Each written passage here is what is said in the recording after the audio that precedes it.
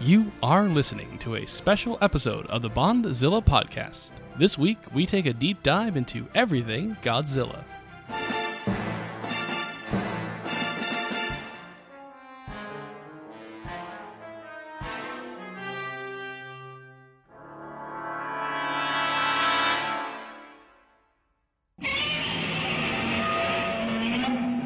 Hello, everybody. Welcome back to another special deep dive episode of the Bondzilla podcast. This time, we're talking about the King of the Monsters himself, Godzilla, and dive deep into everything Goji. Yeah. Not Goji Berries. No. Goji, the short for Gojira. You moron. Mm-hmm. I'm Will. And I'm Nick. Yeah, so grab your scuba gear, everybody, because Yeah. we're going another deep dive into Going deep. Well, I mean, if you hold your breath while you go deep, you're never going to make it. No, I'm going deep. I'm getting down there, Nick. Did you know that? Because I just recently took a trip to the Bay Area, and I learned the difference between seals and sea lions. Yeah. Do you know the difference between seals? I'm and sure sea I lions? do, but tell me anyways. No, it's just like seal. I mean, there's some minor differences. Like sea lions have like the flaps on their ears, Right. but it's like seals are like sea missile shaped, Mhm. and they crawl on their bellies, and sea lions like look like people, like in like a suit, like they crawl around, like on like up on their like arms, and like they so they do that. I also think seals. The reason I brought this up was that seals can hold their breath longer underwater than sea lions can. Godzilla can do that too. Godzilla doesn't do that actually. Godzilla is a weird amphibian because in the legendary movies recently, he has gills. I don't know if you noticed that, but he has. If you look closely in 2014 and in King of the Monsters, he sports gills on his neck, allowing him to breathe. Is he a reptomammal? No, that is That's a tauntaun. That is definitely to tauntaun. I have to I know it has no relation to the podcast at all. We had a giant debate during a Star Wars marathon with one of our buddies. Like the buddy is like the biggest Star Wars. Yeah, like, biggest Star Wars fan. Love him to death. And he and it turned into a whole group wide debate of whether tauntauns were reptiles or were they mammals. Yeah. And I forget. We went back and forth so many times that I forget what side of the argument I was on. Because I was like, well, because it's weird because they're definitely like dinosaurs. They look like dinosaurs, but they're clearly like goats. Yeah. Kind of. Like they have Well, they a have, like, mammal fur, face yeah, and they have fur. So I think I sided on that they're probably mammals. Yeah. And then I think he said that they were reptiles. Yes. It was one or No, the he other. definitely said they were reptiles. Yeah. And we were, no, because I think it was that he said they were reptiles, and we all thought he was nuts. It was like, there's no way that's a reptile. Yeah, because I would say like 90% of it looks like a goat. Yeah. So it was clearly... Anyway, bottom line is Galaxy's Edge, the Star Wars land, is out, and going there, you learn that they officially titled you them can as, buy like a tauntaun doll, and it's basically part of the creature shop, and like each creature is like noted of what type of creature it is, like if it's a mammal or if it's like a monkey. Right. And I think because like what's his name? Salacious B. Crumb is he's a what is it? Kowakian monkey lizard or something. He's a monkey lizard, which is also a reptomammal. Oh, okay, got it. They're both reptomammals, Got basically. Because the story of that was Star Wars Marathon, and then we did Star Wars trivia cards, and on the cards it did mention that tauntauns were reptiles, so that was nice there. But the fact that now they're officially known as reptomammals just amuses me to no end. That's canon, definitely. But back to actual reptiles and amphibians and stuff like Godzilla is technically has always been an amphibian. Well, and then remember, Gabra was from a mutated frog. Yes, definitely. But I thought you called him something else. Didn't you say Gabra was like...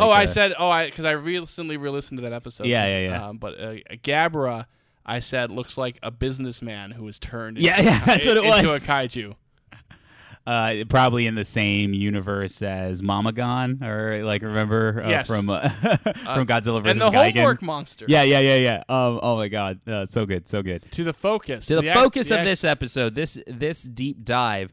And for those of you who maybe for some reason tuning into this episode alone and you've never heard any of our Bondzilla episodes before, we take these episodes to peel back the layers and delve, as the title says, a little bit deeper into we got these subjects. We got the Godzilla onion, and we just peel the layers of the onion. No matter how much it sears our nose with its atomic pungency, yes, if that's a word, that we persist and we soak in those flavors. See, I was able to bring it. To bring it around. But yeah, so we take a subject, and because mostly we usually just go over movies. Last time on the show, we went over probably like one of the more fun movies that we've gone over in a long time with Godzilla against Mechagodzilla. So you can go and check out that episode that at the time of this release came out last week. That's a fun one. Go see that. But now we are talking about Godzilla, and now we have kind of spent a lot of our previous deep dive episodes with Godzilla really talking about the state of the franchise in a way. The future of it. The future of the way. We talked about the future of the Legendary franchise, and we talked about the future of the Toho part of the franchise.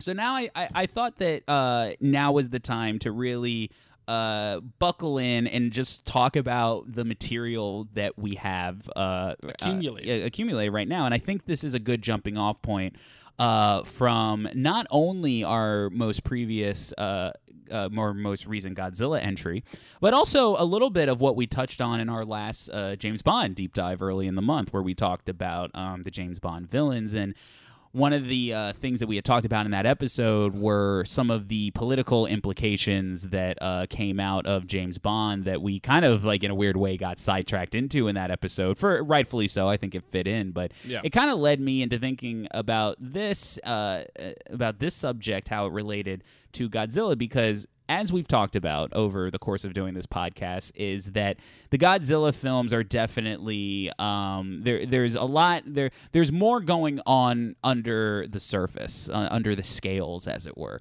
and whether it be intentionally or just by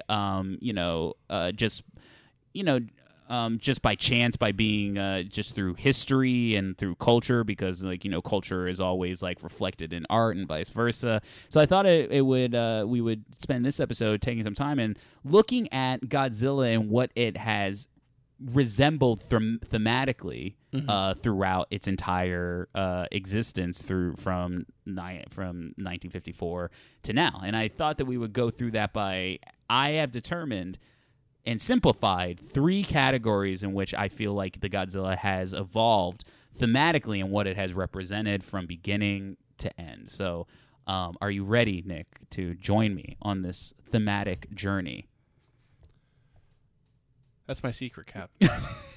I'm always ready. You're always ready. Then you turn to Godzilla. Screonk! By the way, you've seen that, right? The Endgame, somebody edits the Godzilla approaching and at the end of Endgame. That's awesome. Yeah. That's great. All right, so let's start out from the top. Nick, as always, Godzilla always resembles something. Whether, a lot of people have always said that Godzilla is just wacky monsters beating themselves up in children's fare. And it is. We will not discredit that reading of it at all. But it is interesting that Godzilla has started out with very much a big thematic analogy. Yeah. So, and when you start off that strong by being thematically analogous to something, you don't necessarily just wipe that away. No. And I think that we have seen a lot of these thematics and these ideas reemerge heavily in some areas, stay just slightly under the surface in area. But Godzilla is always, for lack of a better term, about something. And I think let's go back to the original 1954. And in our first category of thematically what Godzilla has been about, and that is clearly the nuclear allegory that Godzilla started off as.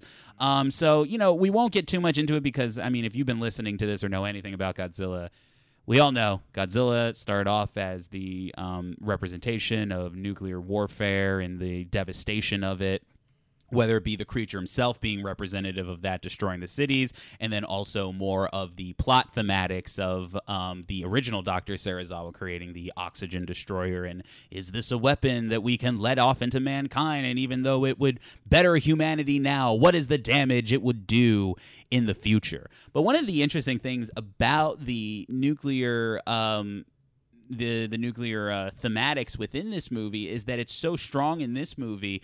Have we really seen that evolve? How have we seen that evolve, or how have we seen that maintained in the series thus far? Because I feel like that is very specific to the original 1954 film, and I would maybe argue that thematic maybe continues necessary a little bit into the in the second film with Godzilla Raids Again, not as strongly or as poignantly, but there's a little bit as like we talk about, like, you know, if 1954 was the Hiroshima, then Raids Again was the Nagasaki, which was, you know, like kind of like just as devastating, but like, you know, everybody remembers the Hiroshima thing, and like the Nagasaki thing was like, oh, and then also that happened too. It's just as tragic. It's just within our cultural memory of it. It's you know, kind of like a secondary thing, and a lot of people have viewed it that way.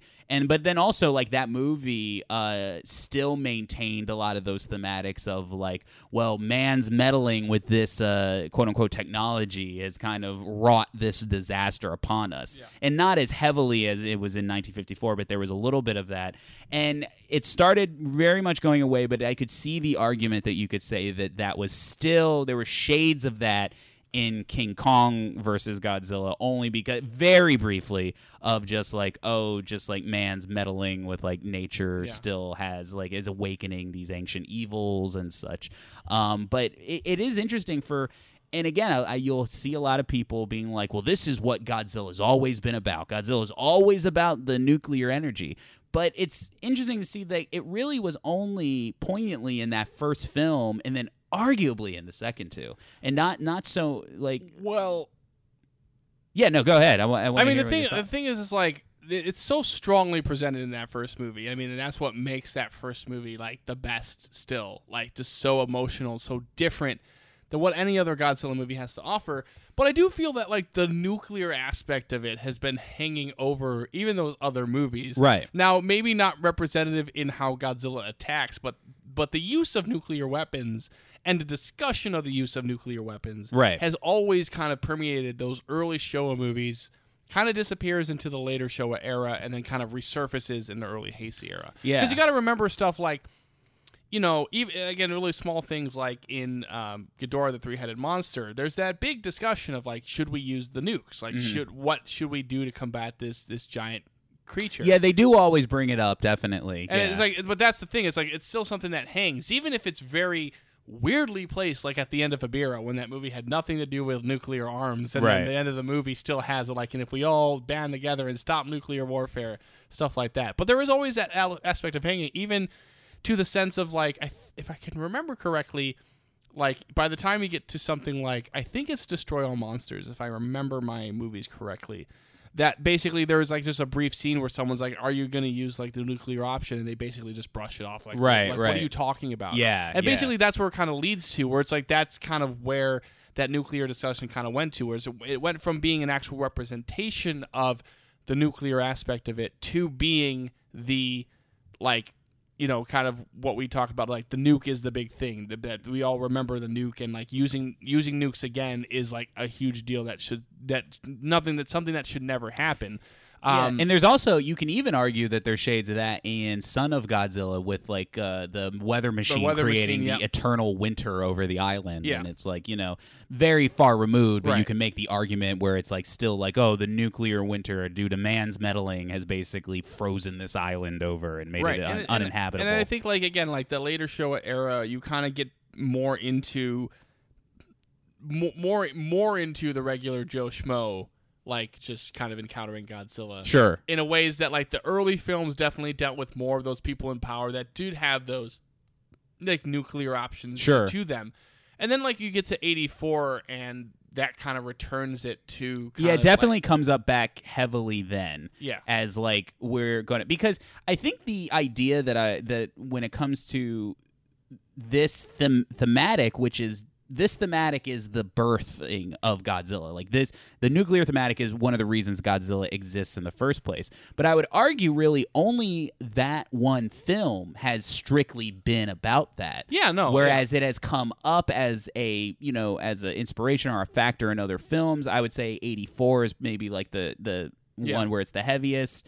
It has come up a little bit in the legendary film Shin Godzilla, maybe the next time the next big one, which I know I haven't seen yet, but I know that does deal with a big thing. Like, again, not necessarily nuclear option, but very, very similar stuff.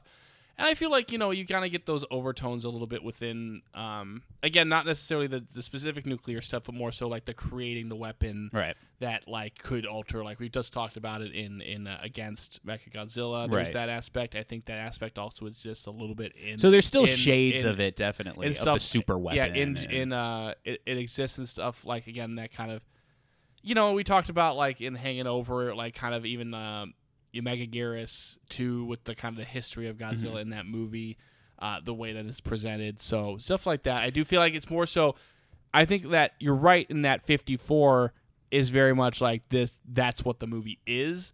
Whereas I feel like any other movies that has like the nuclear thing, it's more like a thing that kind of slightly hangs over characters or hangs over the movie, and like the importance of that to Japan and the importance of using that, going through that, which was like, again, like the whole Cold War in and of itself, which is what's presented a little bit in 84. It's just like, we've used those atomic weapons. We've had this attack in Japan with the atomic weapons or Godzilla, whatever it may be, and using those weapons again is a big deal. Right. And I feel like that's like kind of where more that nuclear thematic kind of turned to. So one of the interesting kind of debates that I've heard, especially after King of the Monsters came out, was that there was this slight debate and concern with some people that there was a small group of people who thought, I don't want to say small group of people, that sounds dismissive, but there was a group of people who felt that that the legendary films, which are, the American films,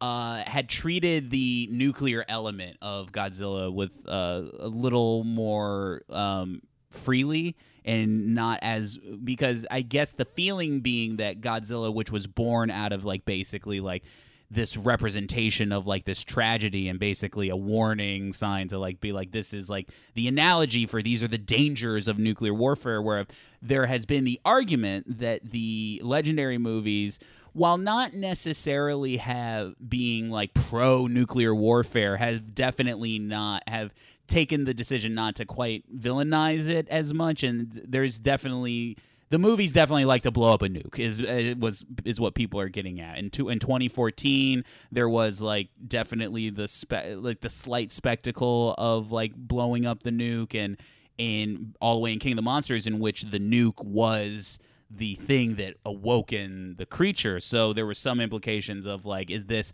betraying that original thematic? Now, I have a couple thoughts about that. I want to hear kind of what your take on it is. See, that's one of those analyses that basically kind of forgets the rest of the context of what's going on. I 100% agree. I mean, because there's stuff that happens all the time in film analysis where they're like, well, what about this? And it's like, well, there's more context to it. Because you got to remember that, like, yes, they do blow up the nuke in 2014, but they also are like, shoot, we're going to blow up this nuke in the middle of a city, and this is not good. Like, basically, like, this is essentially like, this is not the right thing to do. Right. Because it is just literally, Serizawa has the watch from the 1954 disaster. Right. And their whole thing was like at the, in the final San Francisco battle is like they're gonna, like, there's the plan, it's like, we're gonna blow up this nuke, and then basically context arises, and now that nuke is a mistake, and they have to get that nuke as far away as possible, so it does not do the damage.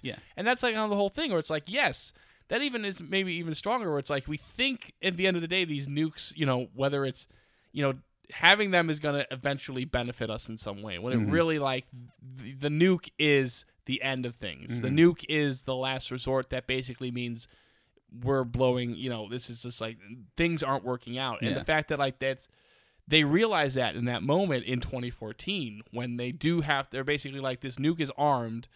We can't disarm it, right? And it's going to blow up. We made a mistake here, right? And also the Legendary movies have constantly framed the use of nuclear weapons basically as a shorthand for humanity meddling with nature. I mean, and Doherty, I saw this Doherty talk about it on Twitter, where someone asked him, like, even with the oxygen destroyer option, right? Nuclear-esque in many ways in the way it's presented. And someone asked him, like, would Godzilla have beaten Ghidorah in that fight had they not used the oxygen destroyer? Right. Yeah. And Doherty basically said, yeah, no, that's exactly the example of man's meddling within nature. Is that, like, Godzilla had that in hand. The man does not trust that and uses his ultimate weapon. Yeah. In which case, again, it blows everything up in the face. Because what happens after they use the weapon, their main source of combat against Ghidorah, which is Godzilla, basically, seemingly dies. Right. And then Ghidorah takes over and awakens all these other monsters. Right. And it basically, like, much like how, we use the nukes, America used the nukes in World War II to basically end World War II. Right. And, at the time people were like, well, this is the only option. But what did it lead to? It led to basically, 30, 40 years of basically, like, games of chicken and near misses of nuclear war. Yeah. So it's basically like it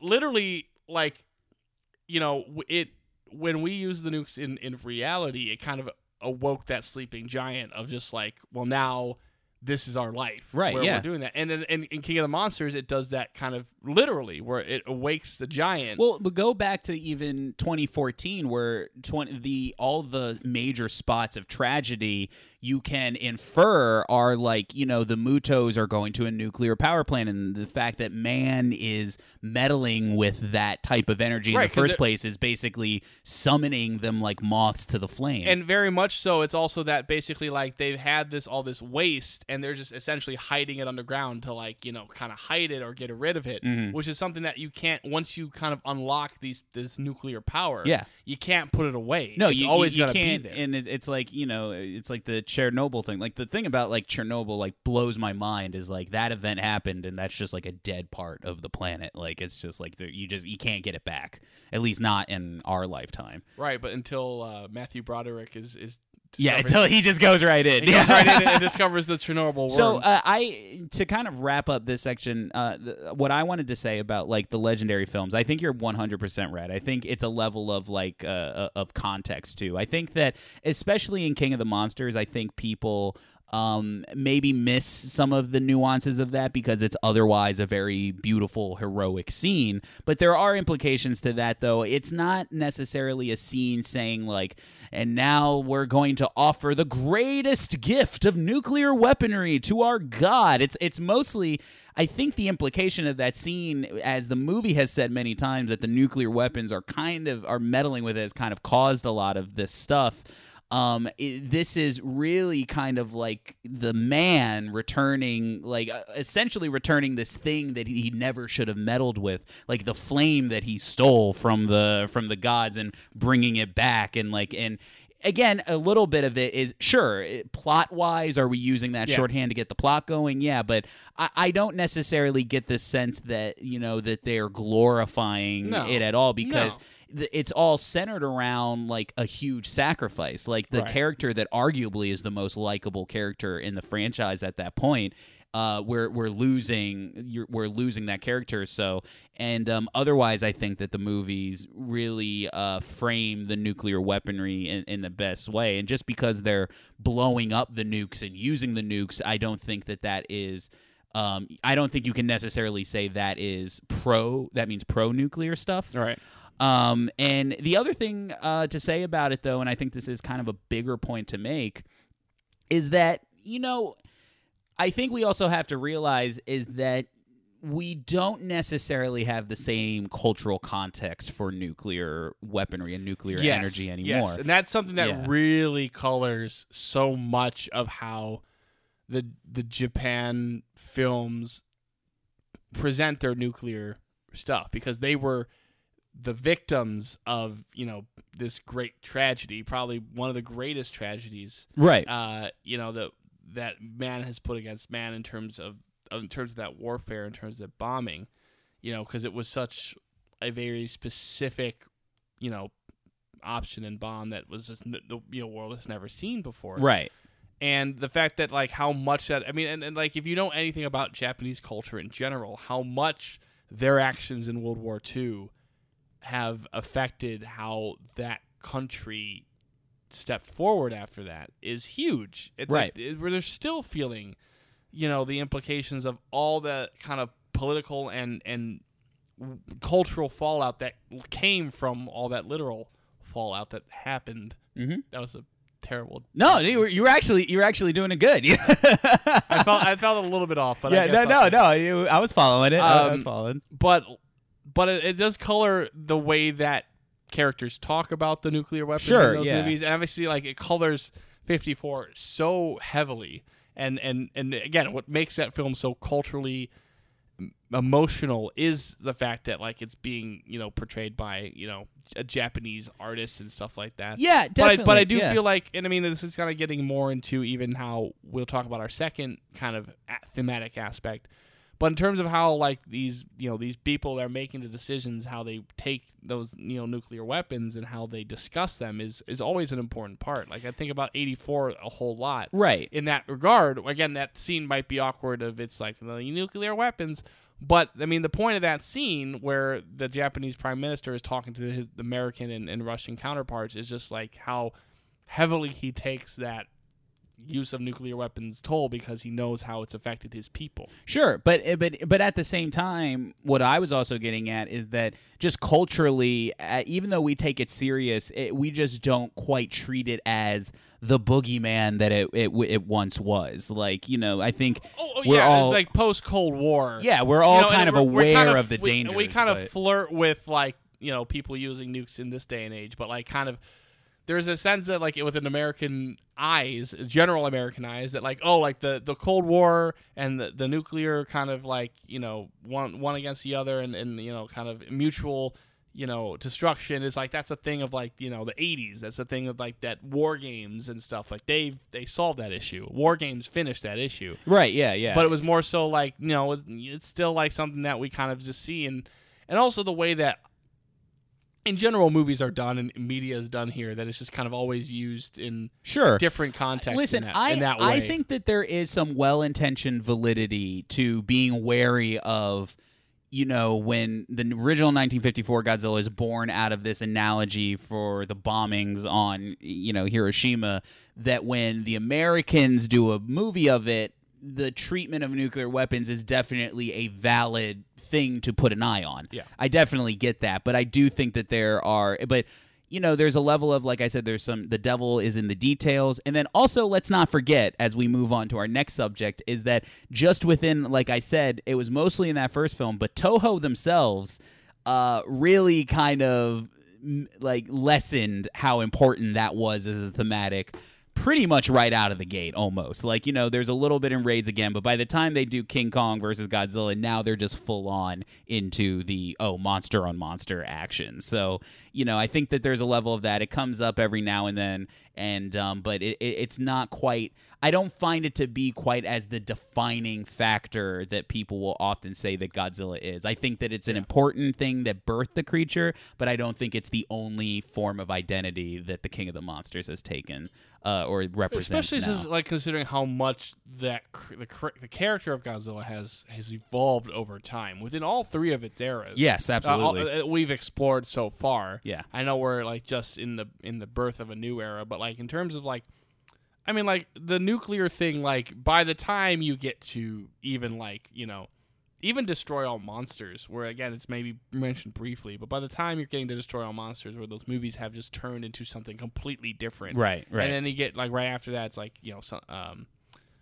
All Monsters Attack, Gigan, Megalon into Mechagodzilla. All those movies like are just basically like more so based on that monster interaction and have different thematics that it pulls. Well, speaking of those different thematics, thanks for segueing me into that. We'll talk about the next category of thematics that I believe that Godzilla really touches upon, and this is the biggest inspiration for our villain deep dive episode on the James Bond side, that I want to talk a little bit about thematically the relationship between Godzilla and politics and society and just the culture as is, and a lot of just like those aspects of culture, society, and politics.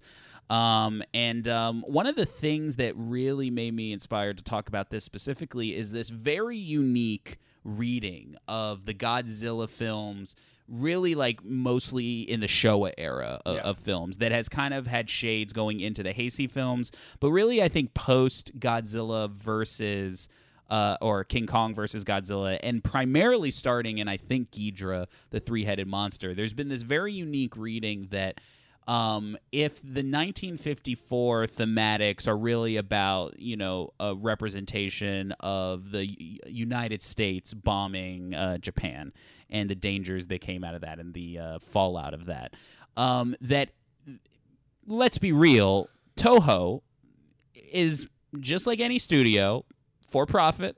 Yeah. They're trying to make these movies. They want the big bucks with making these movies. That's why they went into gotta get the moolah. Yeah, and that's why they went into crossing over with monsters and monsters fighting each other. And we've talked about that. I don't think that Godzilla was necessarily the most prized possession, as it was definitely a IP that they had that they wanted to use, but there wasn't as much reverence for it. So they're like, oh well, let's just make him fight silly monsters. So there is a like level. I said, like of those that. early Showa films, what makes it so exciting to watch those is it's like they could basically do whatever they wanted. Right. They could, whatever movie they wanted to make, whoever they wanted to use.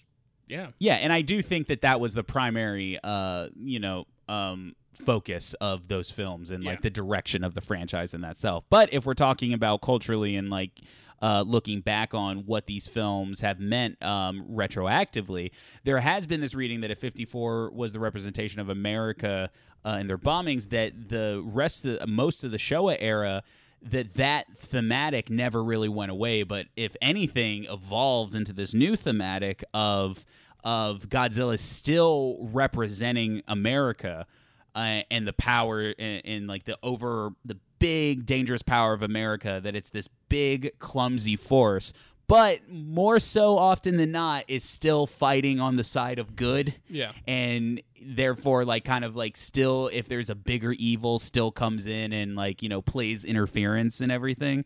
And so ever since I heard that that reading of it, I did find that to be maybe one of the most fascinating things, especially going into the Showa era, that Godzilla still represents, essentially they're saying that he represents America as being like a still destructive force that often still finds its side generally on the side of good. So I don't know, have you ever heard that? I've never heard that. It's interesting. Yeah, and I don't know if it totally works, but I think like if you could read into it and make some decisions. Well, it definitely, the reason it doesn't fully track only because if you look at the films by films, but when you take the films like Three-Headed Monster or Destroy All Monsters, you can definitely apply it selectively to some of those films, because in some of those films he's still just like a big monster and he's fighting a lobster. Yeah. But I do find that I definitely find that to be an interesting reading, especially when you take like the more worldwide view of the subject. But I would say that, and I think we can both agree on this one definitely, is that Godzilla never really got specifically political or cultural in terms of its representation until Hedorah. Unless you would say there's a movie before that. I think there's, like I said, there's a little tiny aspects of it that's here and there. Like, what would you say? Like, just like some of the stuff about, again, people discussing like nuclear options and kind of the more kind of government-y stuff that's in like Raids Again and sure, and Ghidorah. But I would say that Hedorah would be the first time that we've kind of moved away from strictly the nuclear stuff, and now we're talking about bigger societal, global, political issues. Yeah, I guess that's not. I mean, all monsters attack to talk about bullying. So yeah, but it's like, but there is kind of a sense of that there are shades of like, there's this latchkey kid with like, with a mom that's like never home, and he has to fend for himself, and it's all. I mean, because essentially the whole thing is an anti-bullying, thing. I think that Ichiro takes the wrong lesson at the end of the film, but no, but you're right. You can't look over that part. And the reason I say Hedorah is because Hedorah was the first time where it was specifically the creator, it was really the first time since Honda did 54 where like the creator of that movie was coming in with a very specific point of view and a theme that he really wanted to hammer home. Because like I guess like Raids Again also kind of is in that realm, but basically everything right after King Kong, like everything after King Kong onwards is very much has its thematics, has its things that it explores, but very much kind of focuses in on that monster action. But I would say Hedorah is has the environmentalism aspect of it. Yes. It has the youth versus old aspect of it, and that one kind of plays a little bit more thematically into something a bit different. And then when you move on to, I would say like a film like Gigan, I think that there are shades in that movie of like the villains like almost like co-opting like government, not government, but more so like big entertainment with like the Godzilla park and like utilizing in a way capital Children's Funland with just the Godzilla. It was not a whole Godzilla theme park. No. It was just Godzilla Tower. Yeah, and there's still no reason they needed to build it. No. And remember there was even shades of that in the original Mothra versus Godzilla with where they were going to build the theme park around the egg. But that's kind of gets into that aspect where like the businessman and the greediness. But what's interesting about Gigan was specifically that it was aliens using that as a front, that they were using the Godzilla Tower and they were using like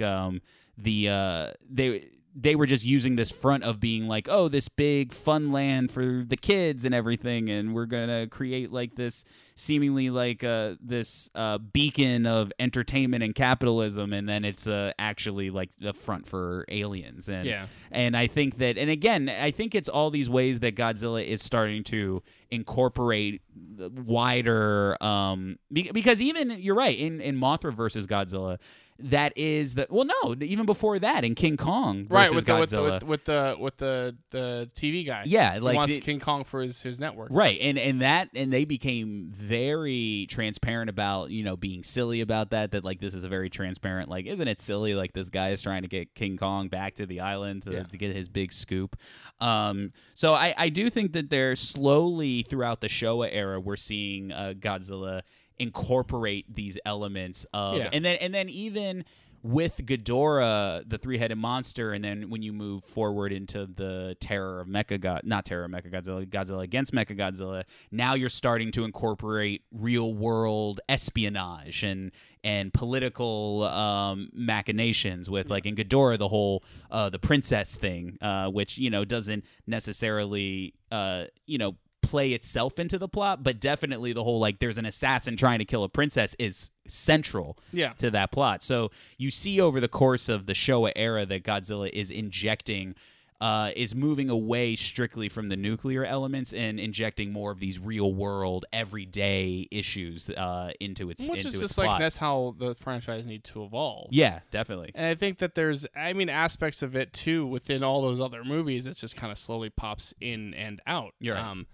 Because it's like even like stuff like Abira, you have like kind of this slavery aspect, and then kind of like honestly like not far removed from like a Nazi-esque group taking over this island for their own nefarious purposes. And remember, it's a slave trade because they're getting infant islanders too. That was also the implication that they're bringing infant islanders and they're literally ferrying them on a boat to this island to like, what was it, like the juice? Yeah. What was that? That was that what they were after? Yeah. The juice in that one, right? Or no, the juice was King Kong versus Godzilla. No, there was also juice in this one. Okay, It was both. Yeah.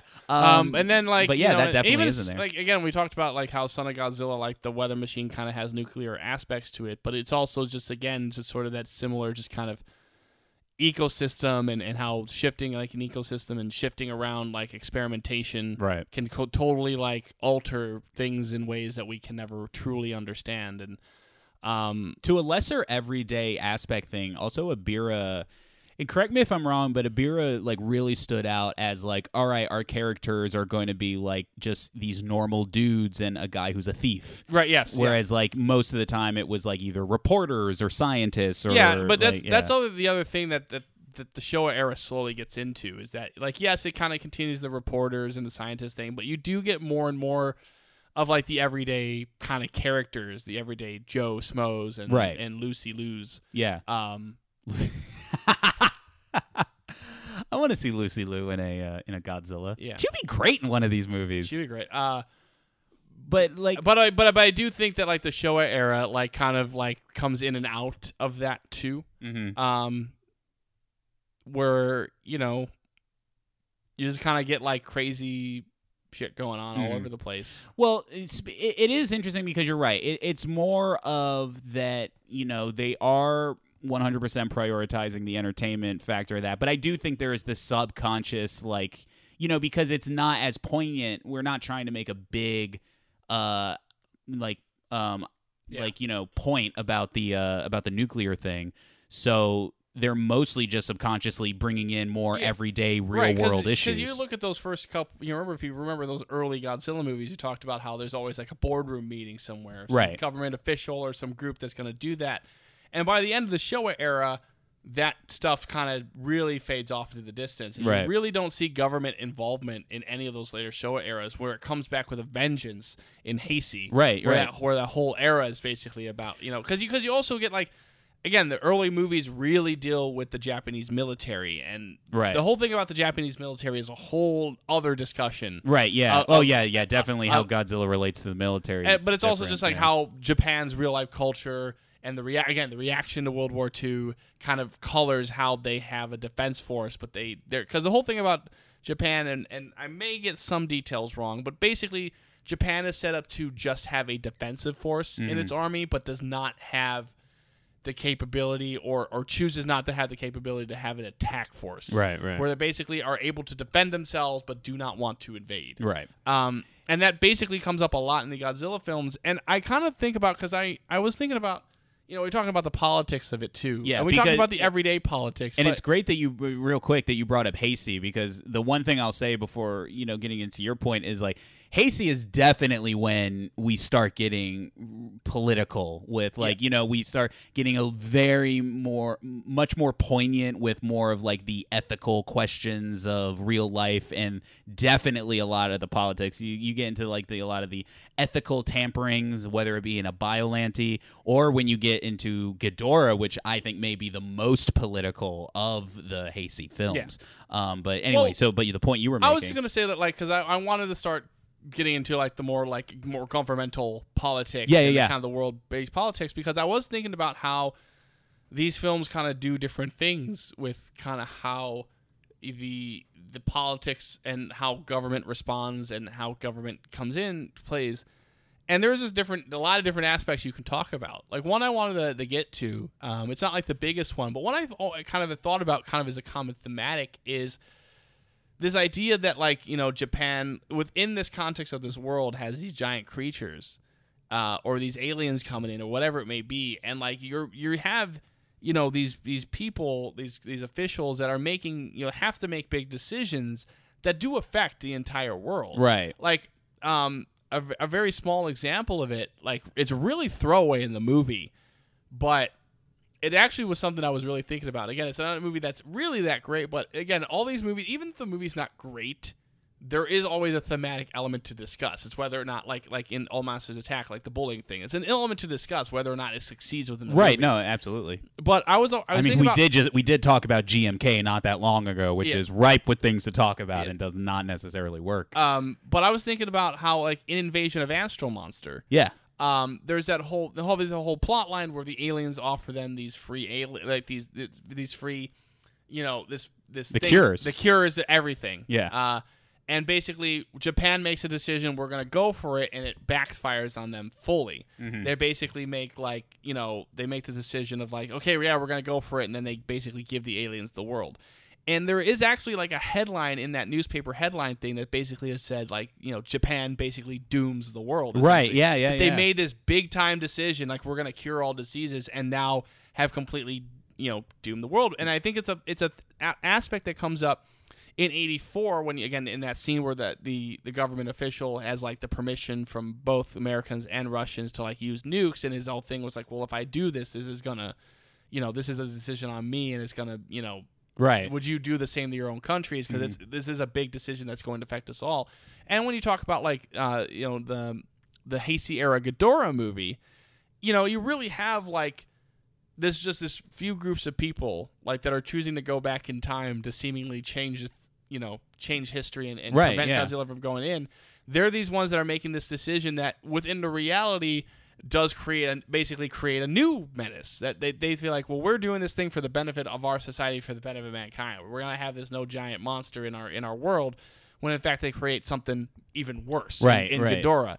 And I feel that's kind of something that kind of pops up, and it's where in some of those movies, like a Ghidorah, you have these big decisions of do we use the nukes until the fairies convince them not to, or in Dotoro Monsters, where they basically brush away that thing. You do kind of forget that the Godzilla movies that remember that you are dealing with an entire world here. Are always the very interesting ones, and it comes up again and again. Where we talked about it in that episode, just about how when they present Mechagodzilla as his ultimate weapon, there's this kind of reaction, what did we just make? Right.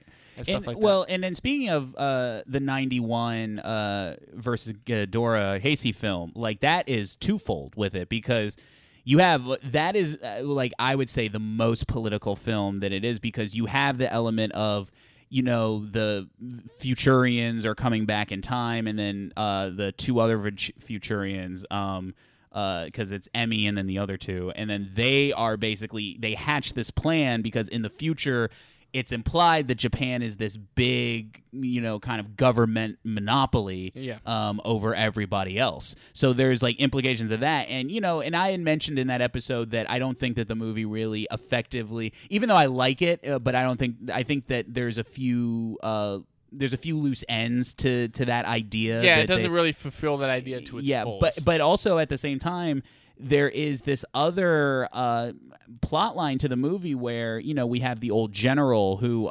witnesses the Godzillasaurus, and he survives the attack, and then he goes, and there's this theme that people talk about in this movie that, Godzilla has spared his life, and then this veteran has gone on to live a life of, basically being this company man and this head of capitalism that is, the insinuation is, will lead Japan to being, this big monopoly that people fear. Now, the specifics of the implications of what that means. What is the movie trying to say about that? And it's also how much is it how much are these Futurians telling the truth about it, or is there something where it's is there something more to what their future holds? But you do feel that there is, the movie's definitely speaking on these things, because there's definitely this sense of when Godzilla comes up to the window and faces him, and it leads to one of the best scenes in the franchise where,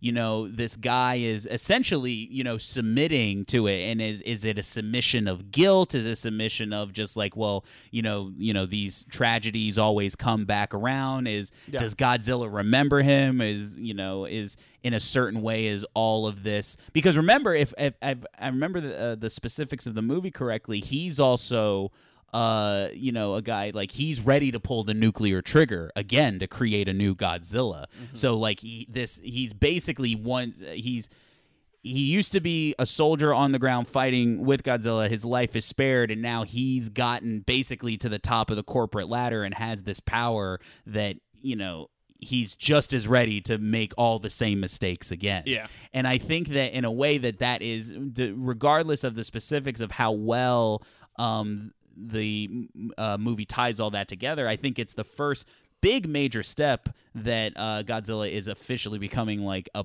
political analogy rather than the the nuclear analogy that we talked about more. And then even the Millennium era films like really become political too, and because with GMK a little bit, but we just talked about Against Mechagodzilla, but Megaguirus.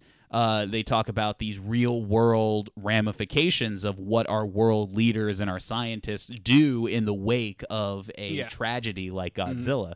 And then GMK, as we said, despite our feelings about that, heavily talks about that kind of stuff, where Godzilla becomes more of the analogy for the events, these world events. So there's a level. So it is interesting to see Godzilla make that transition. What and as we kind of close out that portion, what would you think is why do you think that is? Why do you think that he's gone from more of that nebulous, because we've kind of talked about that it's the nuclear thing, and then they play with there's this transitional period in the Showa era of it kind of using shades of all of these ideas. But then in the Heisei films, because I would say ultimately the Heisei films are much more pointed, and now these movies are definitely about something. So what would you think? What would you say is the transition between that? Is it just because the nuclear thing isn't as scary anymore, or is it? I mean, I actually think it's a lot more to do with the behind the scenes, I think, than anything else, both from a cultural perspective and from the studio perspective. Because when you're making, you remember, most of those original Godzilla movies have all, rotate directors around. And, Hedorah is so politically charged in the way it is because it's a very different, specific creator that got this one chance to do a Godzilla movie because, he was the thing. And what happened with that one? The main producer saw it in the hospital bed, thought it was crazy, and not liked it. And then the next one, it does go back to the nuclear thing because in the Megalon, Megalon's not the next one. Gigan's the next one. Mm-hmm. But basically, it's back to being yes, there's the thematics of what the aliens do, but essentially that is okay, we introduce a new monster. Yeah. And it's basically just okay. Because remember in Gigan, the aliens came down and even admitted, this planet's still not perfect because you guys kind of screwed it up, but it'll do. Yeah. And then after that, Megalon is again just throw it in 3 weeks and throw a little bit of nukes into this is why the Seatopians hate everybody. Right. But once you get to the Heisei era, I think there's a couple transitions that are made. I think the whole Heisei era is Toho consciously being we're reintroducing this Godzilla figure.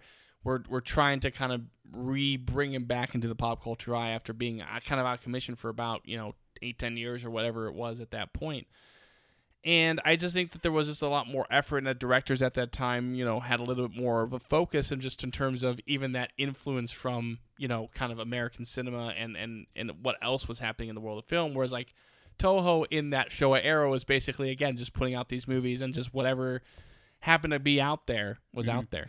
I think the biggest difference of where Godzilla thematically goes is culturally how Toho in Japan treated their approach to these movies. Yes, and I exactly. think that the biggest thing is in 1954, they were very much, for lack of a better term, kind of were portrayed as the victims, and that was a decision by them. And there's a lot of that, in the movies, there's no pointed the Americans, this.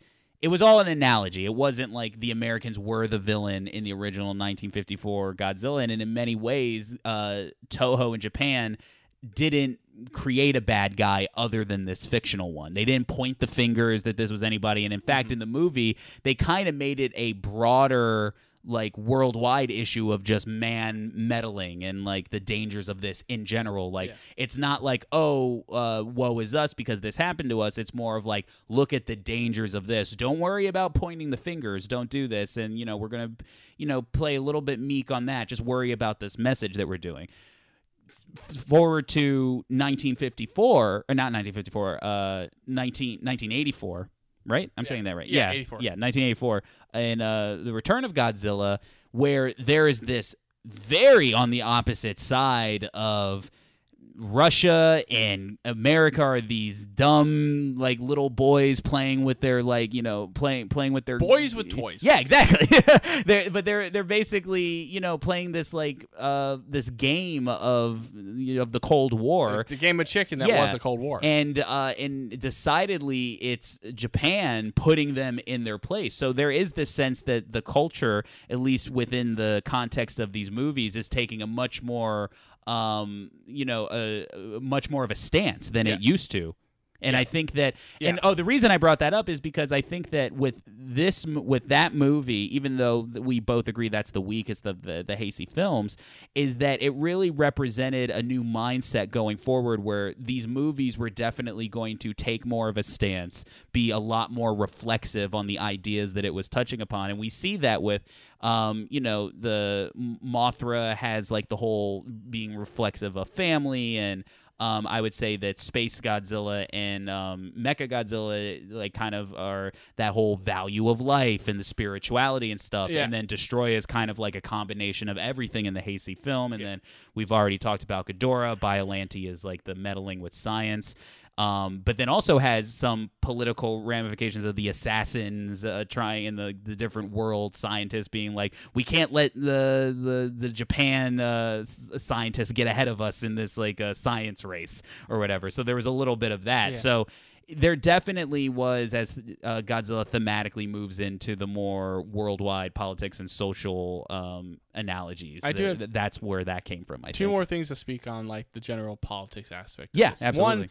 One is that I think the other thing that happens within 84 that really helps the transition is that it's that return of Godzilla as like an enemy figure. Right. Because I do think that like, yes, they do play with the thematics, but like once Godzilla becomes the heroic figure of Japan in kind of those later half Showa movies, it's just kind of hard to kind of really focus yourself in on like, certain thematic aspects. Yes. Yeah. When you're kind of rooting for the giant lizard to like kill the other monster. That's true. And because we'll leave the military specifically for another one, but the Heisei film decidedly takes a more like, it's constantly the military trying to take care of Godzilla. Whereas when you think about the Showa films, that doesn't happen in every Showa era film. Like, because most of the time they're like kind of on an island somewhere. Yeah. So it's never like, like the government's trying to take them down. Whereas in the Heisei film, like almost, I think every movie has like tanks are shooting at Godzilla. Yeah. The other thing I was going to mention politically, like stuff about the Miki character, but maybe it fits more in the. What were you going to say? I was just going to say that like in terms of the politics and in terms of like how I think like what's really interesting about the evolution of the Miki character is that it's very much like representative of like the aspects of something where like when someone enters a war basically based on politics. Yeah And because like Miki starts out like she's just like a regular psychic, she joins this G-Force, and in Ghidorah she basically takes this mission to go back in time, and in Mothra she's makes a cameo, but she's essentially like a pure part of the G-Force now. But then once you get to like, I think what's interesting is that because Miki is the one where within those films, politically, like Godzilla is the enemy, and when you have the character like in Biollante, like that other general, that's like his focus is on killing him, and everybody's like, you gotta kill him. But by the time you get to like Mechagodzilla 2 and Space Godzilla and that kind of and Destroya, what's really interesting about Miki is how she transitions in her approach to Godzilla, because in those first couple movies, Godzilla's the enemy, and they gotta figure out whatever way to basically get rid of it. Right. Once you get the Mechagodzilla 2. Miki is tasked with, Godzilla has his second brain, you got to cripple it. And then, she basically starts going for it, but then makes that decision to basically, like, never mind, Godzilla, go to your kid. Then, whereas she has reluctance in Mechagodzilla 2, in Space Godzilla, she's wholly out of, like, I don't want to control Godzilla. And maybe more so does it initially for her own sake of curiosity, but more so it's like, this is wrong.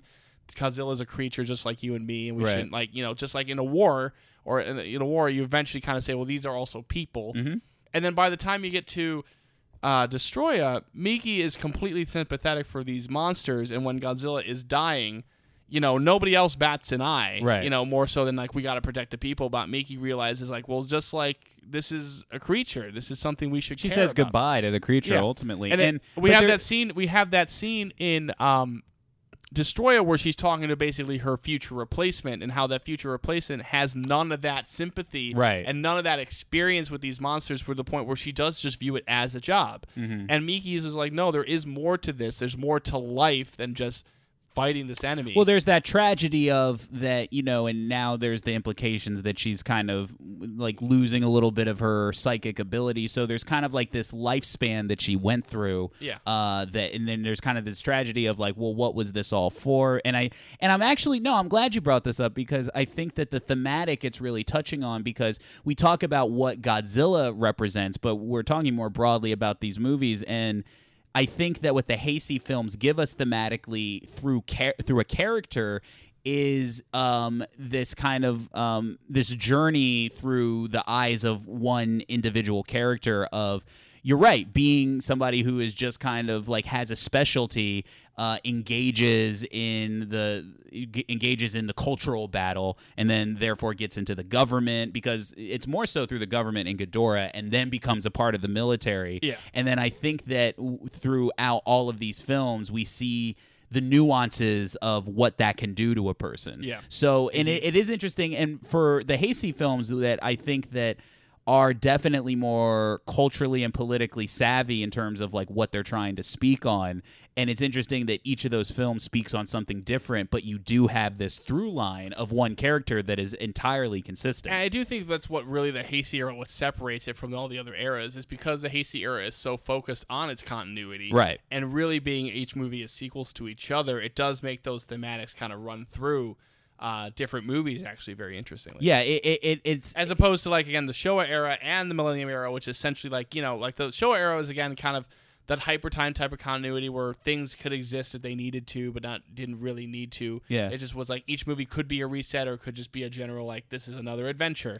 And and then the Millennium era, every movie's a reset, so every movie has its own distinct focus. It's a good way of being able to be very wide in their approach to all these social and political themes, while also, in a weird way, tying them together thematically as well. I think it's a very delicate balance that I think the Heisei era really nails. And that brings us into our final category of thematics, and I think the most interesting one is I want to talk about how Godzilla has gone from nuclear thematics to worldwide political and social thematics to this reverence that we have for the creature now, because I think as we've seen in our last couple movies, we have seen Godzilla almost take up this mantle of being more than anything, human bound, and like especially within the legendary movies, we've seen a lot more of Godzilla being synonymous with the Almighty, and like and I've talked about it many times on the show, is that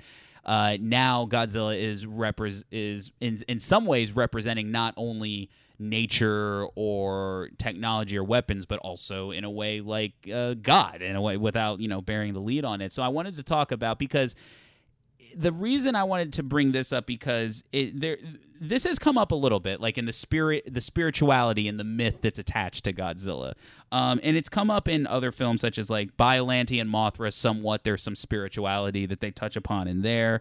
Mechagodzilla 2, I think, heavily touches upon like the spirituality that's brought from these creatures. GMK does a little bit against Mechagodzilla, kind of touches upon it with like the remains of Godzilla awakening in Kiryu.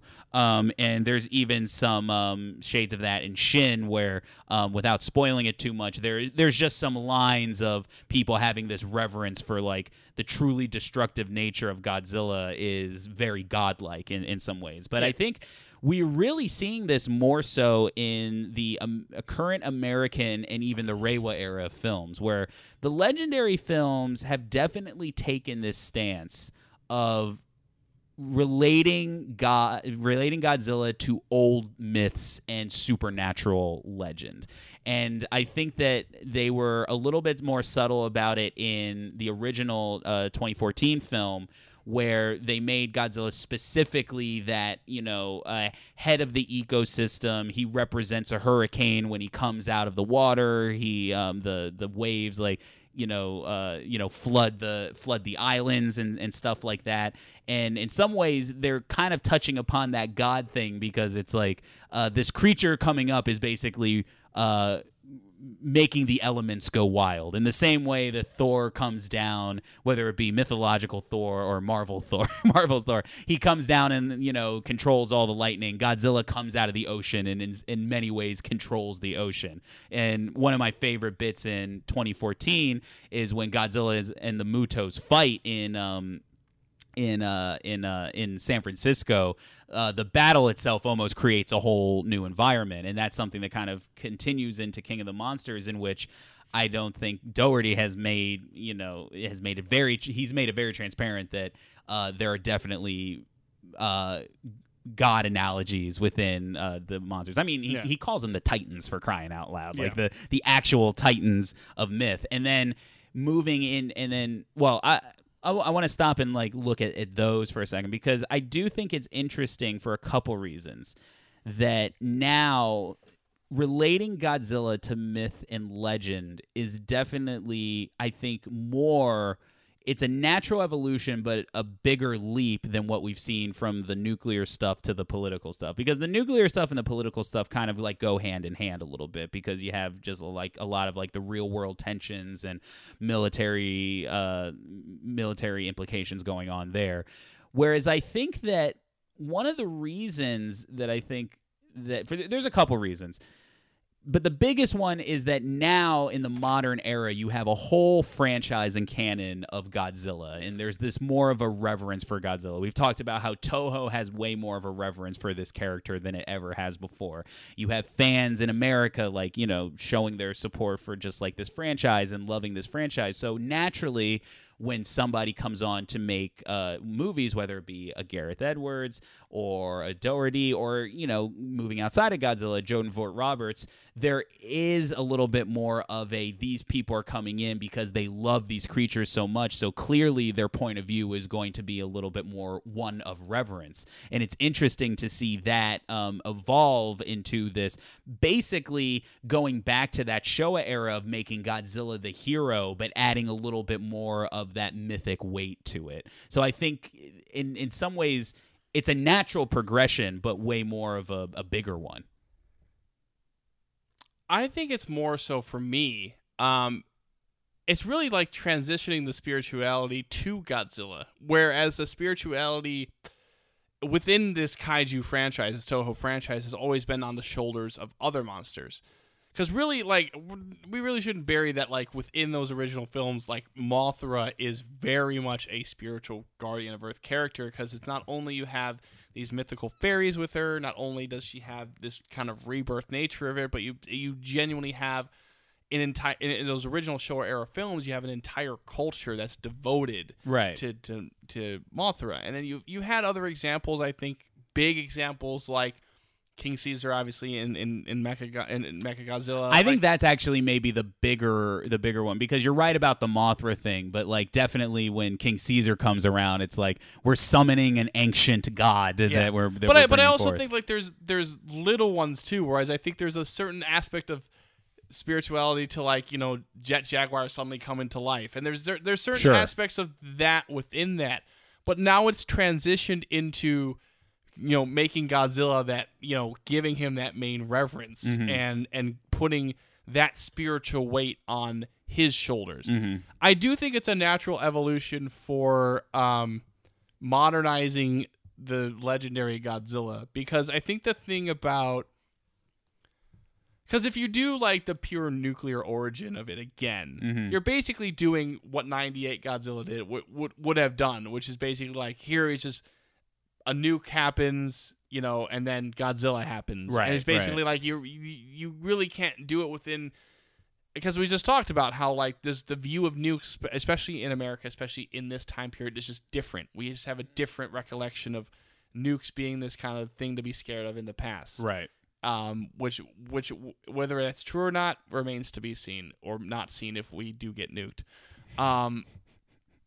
Dark.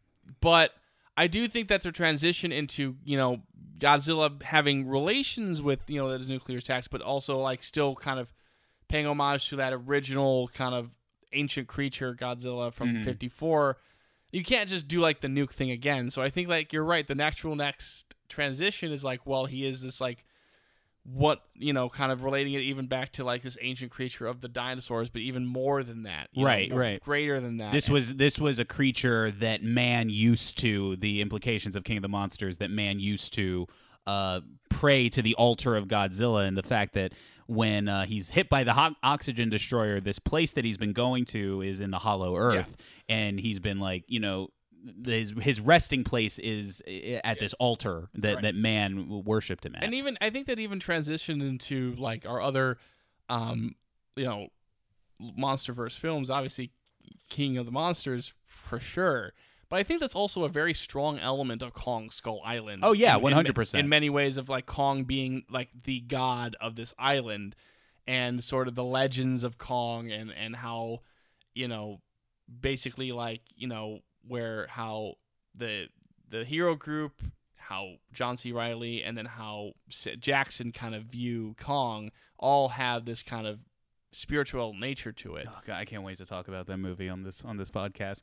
But you're right, because it's like, thematically when it comes to this reverence, really it's not so much of a twist, but 2014 kind of builds up to that. Oh, that's kind of what this was about. Like that there is this level of, oh, Godzilla is going to is not going to be the villain of this piece, but he's going to come and restore the natural order of things. And then, you know, by the end of the movie, he in some ways does that. And it's and the end of the movie is where like, you know, everybody's watching, you know, Godzilla on off, and there's there's a kind of a cheer, but there's this whole question of like, is this something we should be celebrating? Right, definitely. And then you get Kong Skull Island, which kind of opens the door to like, well, maybe there's something. Not only are these just big alpha predators, maybe there's a little bit more of like how does humanity react to something of this nature, and like it starts opening up the doors and peeling back those layers, and then King of the Monsters goes full blown with it. Yeah. But do you think that sorry, were you going to say something before? I was going to say too is that like in terms of other films in the past that have had that spiritual nature to it, I don't think we should like definitely. We need to mention both Mechagodzilla 2 and Destroya, because I think both of those very much have very spiritual elements. I mean, I think like Destroya is the closest that like Godzilla as kind of a spiritual creature kind of come, because you had the whole like death of a creature, and you know this kind of there's a life force thing going on too. Right. Well, I mean, Mechagodzilla, like, I mean, more so goddamn Rodan dissolves into but it's him. Not only does like Rodan come back to life essentially. True. As Fire Rodan, but then at the end, yes, that Rodan basically dissolves his life force into Godzilla, and I feel like those again, this kind of it's always been there, whether it's in Godzilla or within other kaiju. I think that spiritual element of these creatures as gods has always kind of been around there, but I think that you're right that these newer movies really put that emphasis on it and put it on the shoulders of, you know, our atomic friend. Well, and I think, but that's why I think I wanted to bring up more of the reverence for it, because even when I look at the last handful of Godzilla films, like we have. And you're somewhat familiar with Final Wars, and like and that treats it kind of like as like a fun romp where, you know, Godzilla is Godzilla, but you know he's going to, you know, Power Ranger his way through all the monsters. Spoilers for that movie, but then when you look at like you look at Shin, which spoilers, he's not necessary. Well, I won't say too much about it, but you look at that, and then you look at the most recent Toho effort with the anime trilogy. Full on spiritual and gods and Lovecraftian myth. Like it's full on, like it's literally Godzilla. You think he's a Titan in King of the Monsters? In that movie, his name in the movie is Godzilla Earth. That's his designation amongst the canon, because it's literally Godzilla is so massive and slow and powerful that he's literally one with the planet. Like so he's literally a god. And then they do Lovecraftian stuff with Ghidorah. But the reason I bring that up is because now you have all, as godly as it gets with Toho, it's decidedly the legendary films and the American films that have really push that, like, all right, but he's a good guy though, like, you know, so they do put more of that positive reverence on the characters, and in many ways all of the monsters. I mean, you know, Doherty being the specific one because he's like such a huge fan of all of them, so he presents all these monsters in a more awe-inspiring way. Yeah. But like, I wonder, like, what would you say to that? Is that there's like that level of like, these legendary films have definitely had much more of the let's portray this guy as a hero, whereas like the Toho ones of late have either been like he's a villain or he's just kind of like a force of nature that needs to be dealt with. Because really, like, I mean, like, again, that's something I enjoyed so much of the Showa era, is seeing that transition to Godzilla as hero, and it's really something that hasn't been done since, honestly, for us, since Terror of Mechagodzilla. Right. At most, since the Showa era ended, Godzilla, he's either been a destructive force of nature or neutral at best. In the Toho movies. In the Toho movies. I do feel that, like maybe Space Godzilla is the most he's like a hero. Yeah. But I mean, but other than that, like the most recent example you get where Godzilla is Showa Godzilla is that final shot in King of the Monsters. Yeah. Where he's just like, you know, that awesome shot of him just roaring and all the monsters are bowing down to him. But it's played as a moment where you're supposed to be like, fuck yeah. Like it's played that way, whereas a lot of the Toho movies have not necessarily been showing him in that light. I think it's that decision to really make like Godzilla like the main character of these movies, because I think that's the way, as much as like, you know, we joke about, you know, people joke about how he doesn't appear, you know, or how they lack his appearance in Godzilla 2014, it's clear that Godzilla is the focus and the protagonist and the focus of that movie. His presence is always felt in the film. I do think that instinct where it's like, well, because all these other Godzilla movies, even the ones that we've seen, it's like Godzilla's a major presence, but there is a little more, like Toho tends, I think, to really put the focus on like a mixture between its human element and, you know, its Godzilla, and I don't think they're not afraid of basically saying like, well, no, the human element is like the main portion of this movie, right? And then we have like these Godzilla things because it's a Godzilla movie. Mm-hmm. Whereas I think that the two legendary Godzilla films, you know, they've not shied away from having their, like, you know, protagonists, human characters be forefront, but I do think that they present, especially King of the Monsters, but I think it's really relevant in 2014 as well, presents Godzilla as the main character, is a character that you're following, that you're supposed to be most invested in, and that you're rooting for at the end of the day. And I think that adds that decision of making that. And you always want to see him too. I think that's like a big factor. And I think that's like, and I do think like in a cultural context, the way that you're presenting this to like an international audience is that you know, there's that instinct that's like people want to see Godzilla, so let's make them want to see Godzilla. Mm-hmm. Yeah, but I do think I think it's interesting because there is such that reverence for him, but I will speak on the whole like the making him God thing and making him very godly, and why I think it is such a natural progression, and that brings us all the way back to where we started, is that I think that why it's such a natural evolution is because you're still relating Godzilla to things that are out of man's control, and I think that not only stems from the original nuclear thematics that birthed Godzilla, but it's also, what is the thing that people know this character as? They know him as this unstoppable reptile that comes in and destroys cities, and the military can't do anything about it. Like, I would actually guarantee that not that many people would be able to tell you how a Godzilla movie ends. Like, they just know that, like, he just comes in, he destroys cities. Like, the fact that you could even defeat him isn't even in, like, the zeitgeist as much. Like, how many people really know about the Oxygen Destroyer? Right. And I think that because years and years of that, 65 years of that happening, it has built up it has built up the myth that Godzilla in some of these ways has gone from being like this analogy to this mythic creature, that it makes sense that the movies being made now take on that identity. Sure. Because it's just this creature that is beyond man's control, and what's the next step you can make him? You can essentially make him after you make him nature, which he has been, now he's God. And I think it does come full circle, because what did nuclear weapons give us? It gave us the power of God, essentially. It gave us the power of destruction. Mm-hmm.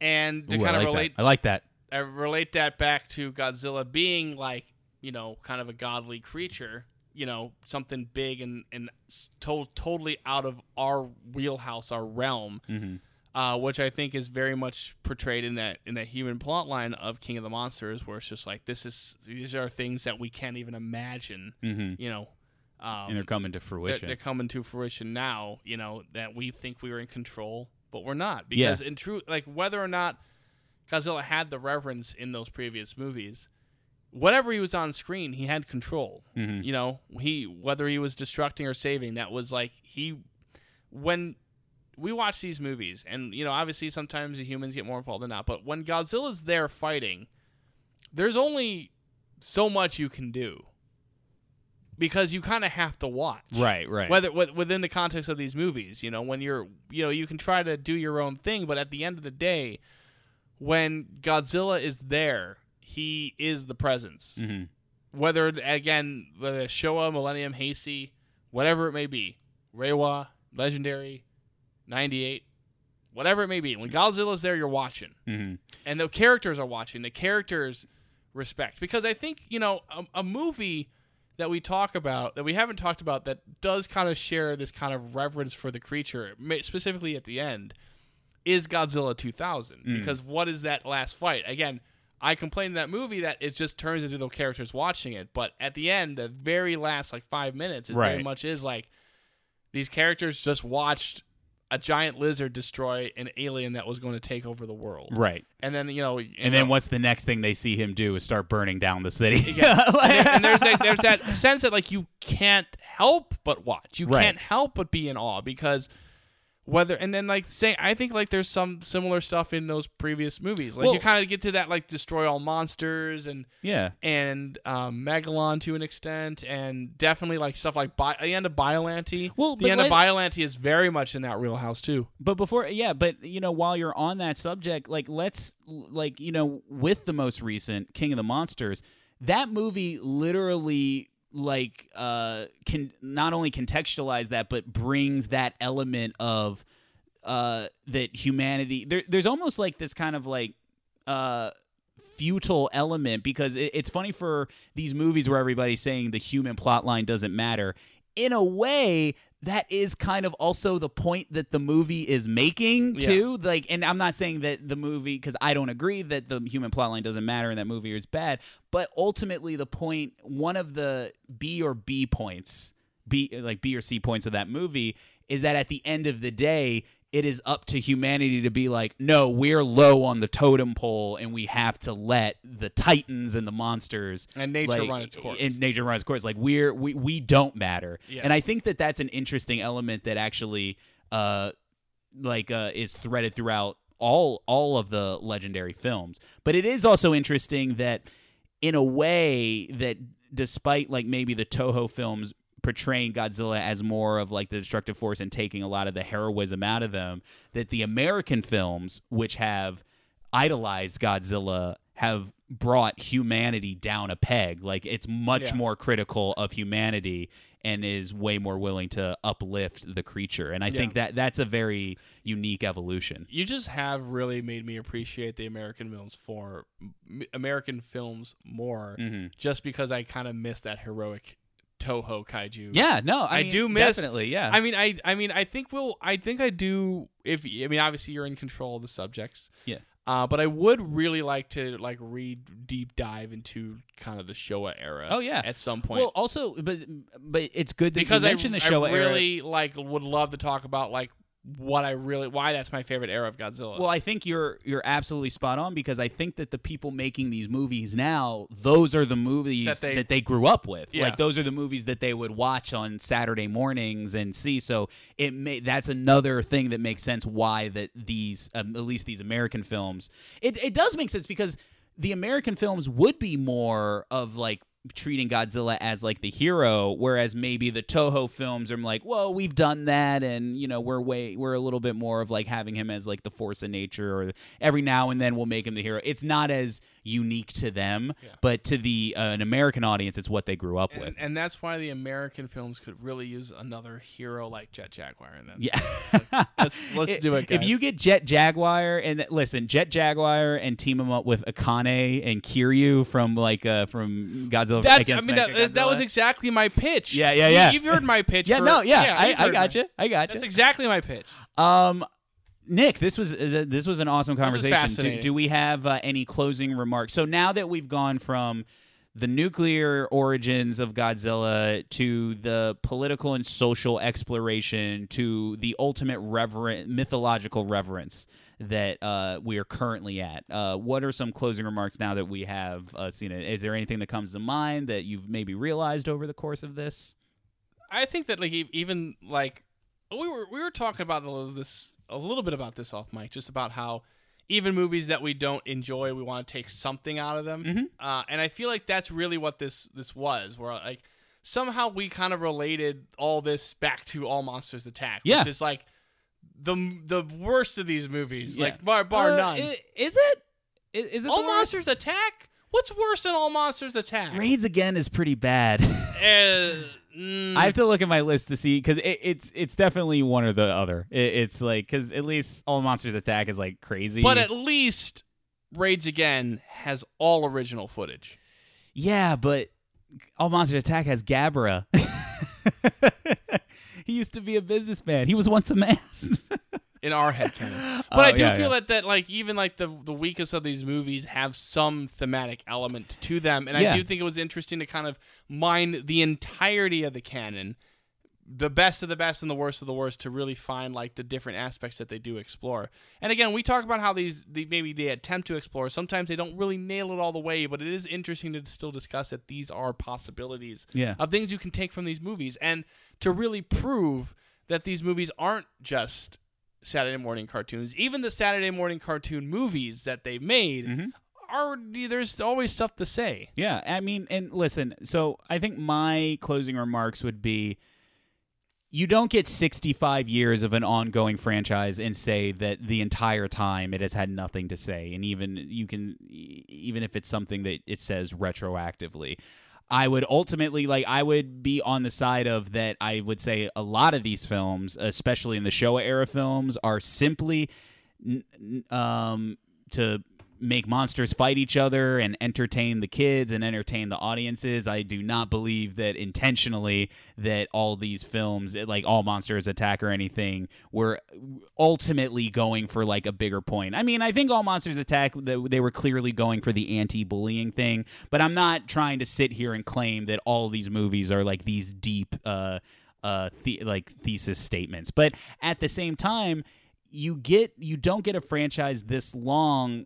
And once you get to like 65 years and it's still going strong, and as we've discussed on the podcast, it seems like it's going to be going stronger than ever, that there's a reason that it's gone on that long, and then you have to look back on it and say why. And even if it wasn't intentionally made with any of these thematic points, that's the beauty about art and movies, is like these things will contain those thematics, even if it's on a subconscious level. Because if you're making something, you're going to feed upon, things that are going on in the real world. And I think that in the Showa era films, that is more subconscious, whereas in the Heisei films, it's a lot more pointed, because like there's a little bit more effort into making those ideas come forward. But then, as we just mentioned, those Showa era films gave birth and inspiration to more recent films that are way more thematically rich than those Showa era films were.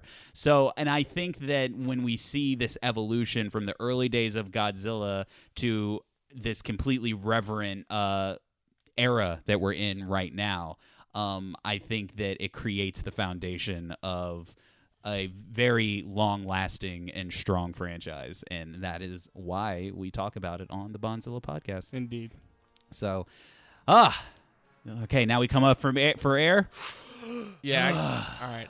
The deep dive. I gotta admit, Will, Yeah. I'm about to pass out. I think we got to wrap this up. It was very interesting discussion, but I am really I get it. No, we're done. We're done. Okay, guys, that is it for the Godzilla deep dive of this month. As I said, you can go back and listen to our Against Mechagodzilla episode, and we also just put out a news episode last week in which we finally talk about the release of the James Bond 25 title, so go and take a listen to that. But until then, you know where to find us. Nick has plugged away so many times on the other episodes. Just find another episode, like a mainline episode, just skip to the end. Yeah, it's true. All right, guys. Well, until next time, thanks for deep diving with us. I'm Will. I'm Nick. And take care. All right, bye.